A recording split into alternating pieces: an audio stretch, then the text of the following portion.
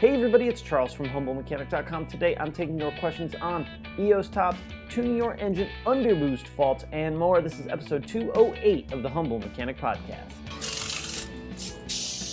In order to get a question on a show like this, email me, charles@HumbleMechanic.com. Put question for Charles in the subject, ask the question right at the top, mash that enter button a couple of times and give me some space, then give me the details of your question so I know your question while I'm reading the details. Also, if you don't see your question on a show like this, be sure to check out the Quick Videos playlist on YouTube where I do one question per video. All right, let's talk about the sponsor of the day, which is CRP Automotive. CRP deals in a ton of OE maintenance and repair parts, timing belt kits, suspension components, and even fluids. In fact, they make the factory DSG fluid for Volkswagen and Audi. So check them out at crpautomotive.com. And hey, remember, if you want to help support the show, as well as get exclusive content, discounts you can't get anywhere else for places like Adams Polishes, MT Knives, Sonic Tools, Eastwood, and more, check out the crew membership program. And not only do you get all the awesome discounts and content, you also get the VW Audi training manuals that I build for the classes that I teach. In fact, later this week, we'll be teaching 2 brand new classes in California, so I'm super pumped about that. You get those as downloads for free. And hey, if you don't feel like watching this video, you can actually listen to the show. There's a couple of ways.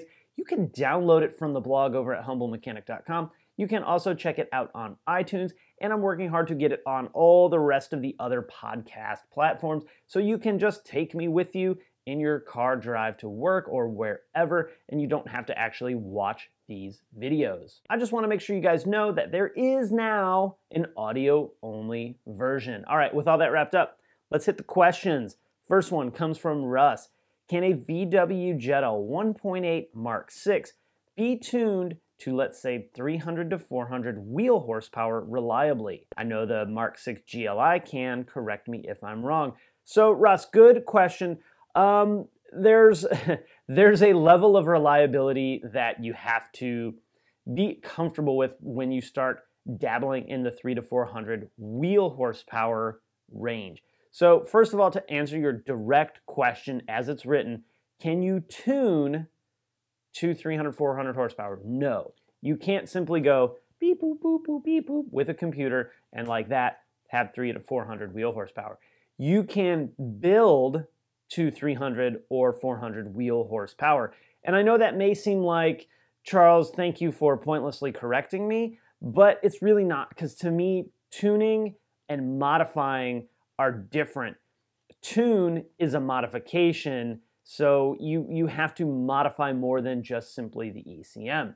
If you want to get to this 300 to 400 wheel horsepower range, you're probably buying a turbo. You're almost definitely upgrading the downpipe, downgrading the uppipe, upgrading the downpipe. You're almost definitely doing an intercooler. You're probably, I'm not 100% sure, but probably dabbling in the space of upping your fuel delivery as well. These pumps and injectors can put out a lot. 300, 400 wheel horsepower is asking a whole bunch from the car. So, you know, it can be done. The parts are out there. The availability to do this is out there. It's just not going to be as simple, I guess, or probably as affordable as if you were starting with the 2-liter already. So if you have a 1.8, then of course it's going to be cheaper to modify than trade up. If you're thinking about buying a car and you want 300 to 400 wheel horsepower, well, now we need to see, okay, maybe it makes more sense to go ahead and buy the 2-liter where the parts are more available. They're more proven. These cars have been modified like this for a long, long time. So it should be, right? We'll use air quotes, should be a much easier / bolt-on / kit type modification than the 1.8, which isn't as proven. It hasn't been around as long. Everybody hasn't been there, done that with that engine. It can be done. It can be done. Again, reliable is sort of a state of mind. You know, whenever you start modifying your car beyond what the factory has done, you start to sacrifice reliability. It's like a scale, right? As horsepower and modifications and money you spend to make the car the way you want go up, the reliability factor starts to go down. Think about how much reliability problems manufacturers have anyway, and now you're decreasing the reliability. Sure, you could modify it and never have a problem, but you are increasing the odds of having said problem in some way, shape, or form.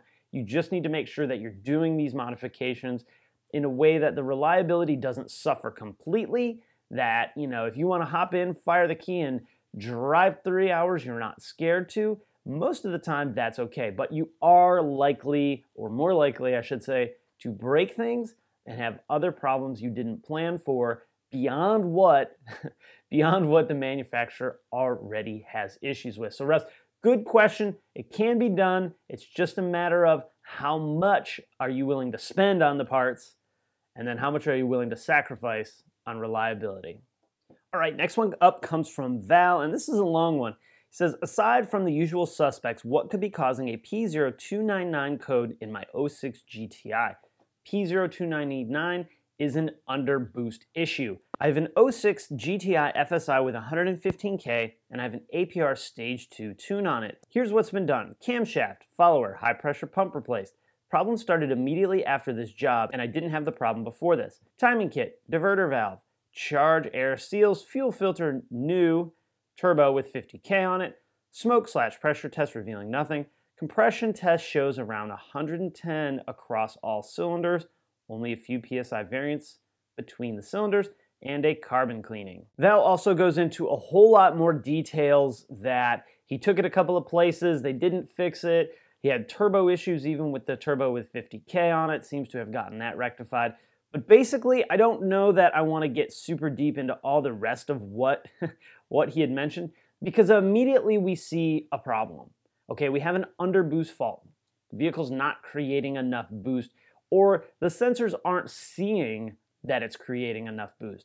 The big flag that I'm seeing is on your compression. You said it's right about 100.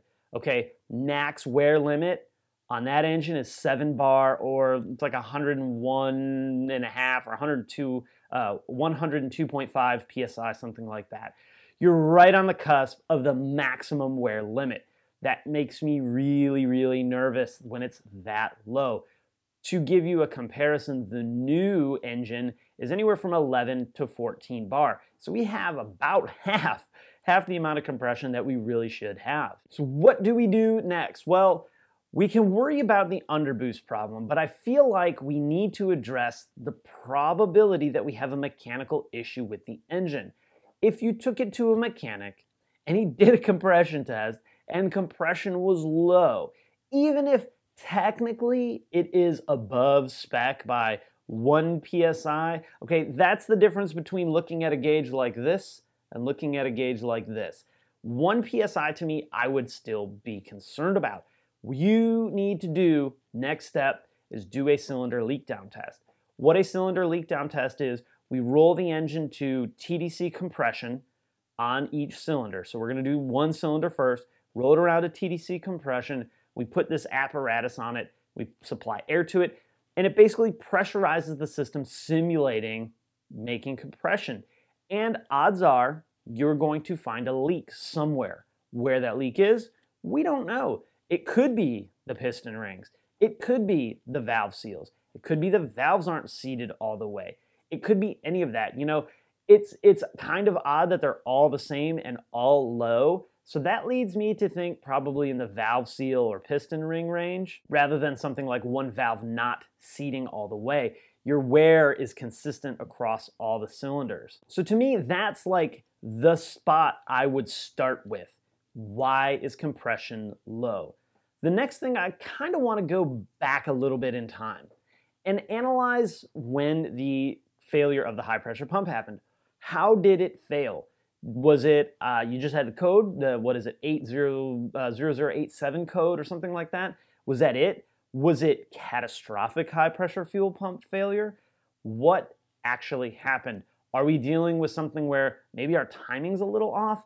Are there other faults associated with this 0299 fault? These are all questions that if I were looking at the car, I would need to have answered. Are we dealing with an underboost and a timing issue? We need to take care of the timing first. Basically, we need to take care of everything else before we start dealing with the underboost fault. You also want to kind of backtrack what the guy that did the cam did. You had said in that extra description that he wasn't super familiar with the car. okay, is something plugged in wrong? Is a hose off? Is the intake manifold not on all the way? Is the exhaust manifold leaking? All of these things are things that I'm thinking, okay, this could be a problem, this could be a problem, this could be a problem. So you need to get the cylinder leak down test done. That is step one. Find out why you are having this super low compression.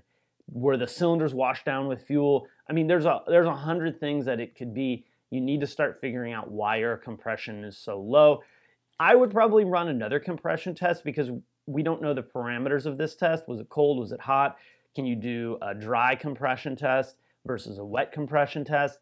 Can you do a running compression test? That usually points to more valve train issues. If they're really, really high, if running compression is really, really high, then usually you have a valve train issue. So you got more mechanical stuff to do. If all that checks out, then I would be looking at the N75 valve. Was it replaced when the turbo was replaced? Was it good? You know, you had other issues with that turbocharger you bought. It may be a problem as well.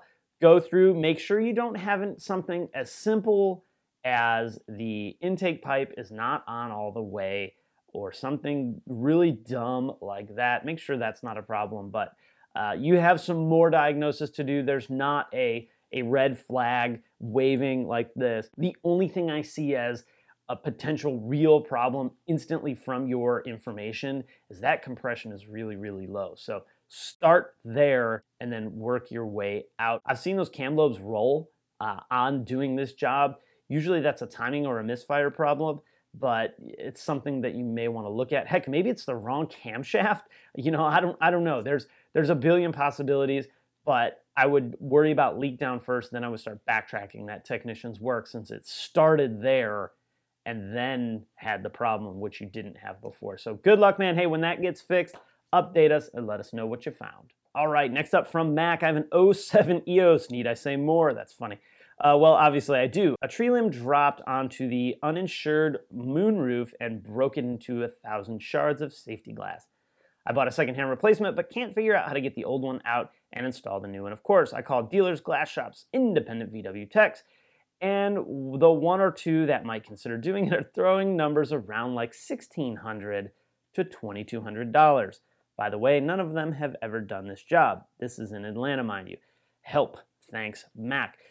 Mac, I'm surprised that no one in Atlanta, body shop or otherwise, have done that glass. So I just glanced back to see your list of who you called. Call a body shop. They might actually be the best in this space. I can't imagine there's not a body shop in Atlanta proper or Atlanta Metro that hasn't done an EOS glass. This is not a horribly uncommon problem because EOS's, right? EOSi, they get in accidents, so someone has to have fixed. And Atlanta's a big area. You may have to drive an hour, but you should be able to do it. The $1,600 to $2,200 sounds to me like one of those numbers that they're quoting you because they don't want to do the job.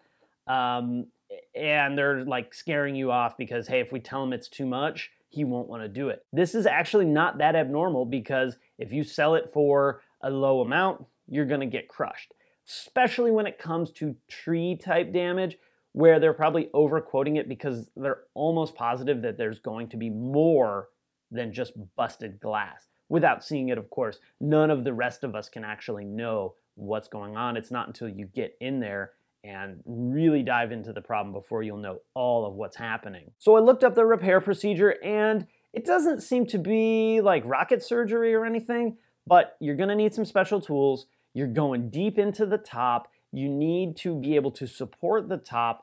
And most importantly, there's very specific process for doing this because some of the bolts for the top, you loosen. Some of the bolts for the top, you remove. You need the brackets that hold the top. So what you're gonna do is you're going to put the glass all the way back. Well, you're gonna put the frames all the way back and you're gonna get the top about halfway back. Volkswagen then has brackets that it sits down and rests on so that you can work on the top without it going clunk, clunk, clunk, clunk, clunk, and dropping into the trunk. You are going to need to have those. There's a cheat around it. I'm not going to advertise it to the world because I don't want anyone trying it, doing it wrong, and then, crushing their hand or something like that. From there, you drop the headliner, you take the sunshade out, and then you unbolt the glass in a very certain, very specific way. The sunroof motor also have to come out as well. And because they're dealing with broken glass, something I've ran into every time I've dealt with broken glass is glass goes everywhere. So they're going to be cleaning glass for hours. This may be another reason why they charge you so much, because they're going to be cleaning glass. Even if you get what you see, there is more glass in the thing. This is not a job I would recommend anyone do, period, unless they're 100% confident. And even if they're confident, I would recommend they have the repair manual in front of them while they're doing the job. If I were going to do this job, I would print the procedure out, I would take it over to my vehicle, and I would work on the vehicle with the repair manual procedure in my hand.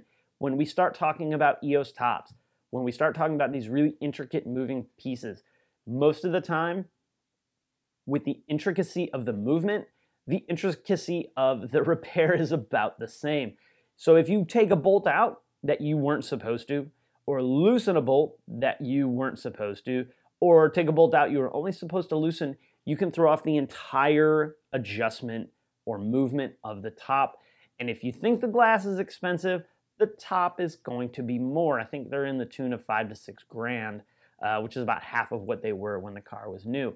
So it's a detailed process. It's an intricate process. I can't explain to you how to do it in a video like this. My best advice is to keep calling around, call body shops, see if the local dealerships have recommended VW body shops, or Audi, call Audi and see if Audi has a recommended body shop, because that's probably where, if the dealership got one that needed a glass, that's probably where we would send it, because in addition to the glass repair, it would probably need some kind of paint work, because that glass really does a good job of scratching up paint when it breaks. So, man, I wish I could say all you got to do is take these 3 bolts out, but unfortunately that's not how it works.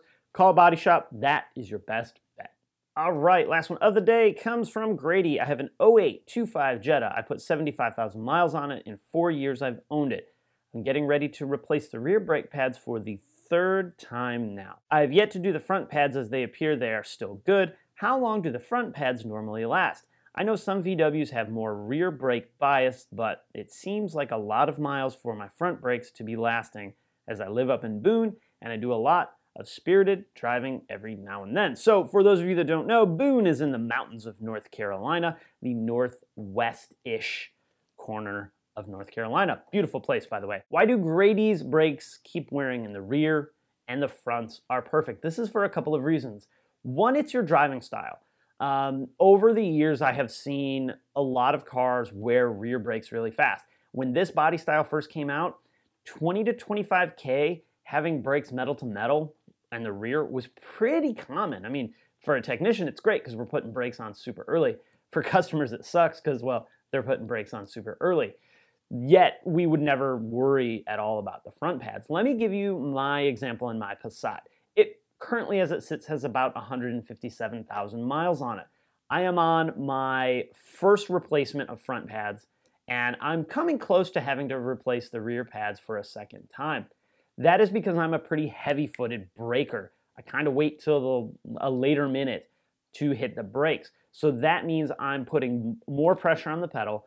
That means I'm putting more bias towards the front than the rear. Brakes are always going to bias more towards the front than the rear. But there's an interesting thing about the way Volkswagen brakes perform. And you can see this when you compare, this generation VW to the similar year of, say, a Toyota Corolla or a Toyota Camry. When you brake in a Camry, if this is the front, usually the car kind of dips like this because there is more front bias of the brakes. When you're braking in this car, it doesn't dip nearly as much as the Honda or Toyota does. It sort of just stops.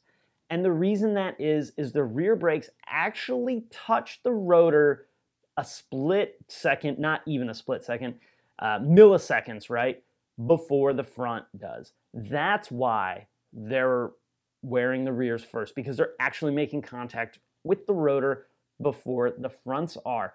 There was one other thing that these were common for, and that's actually the parking brake cables moving around and pulling.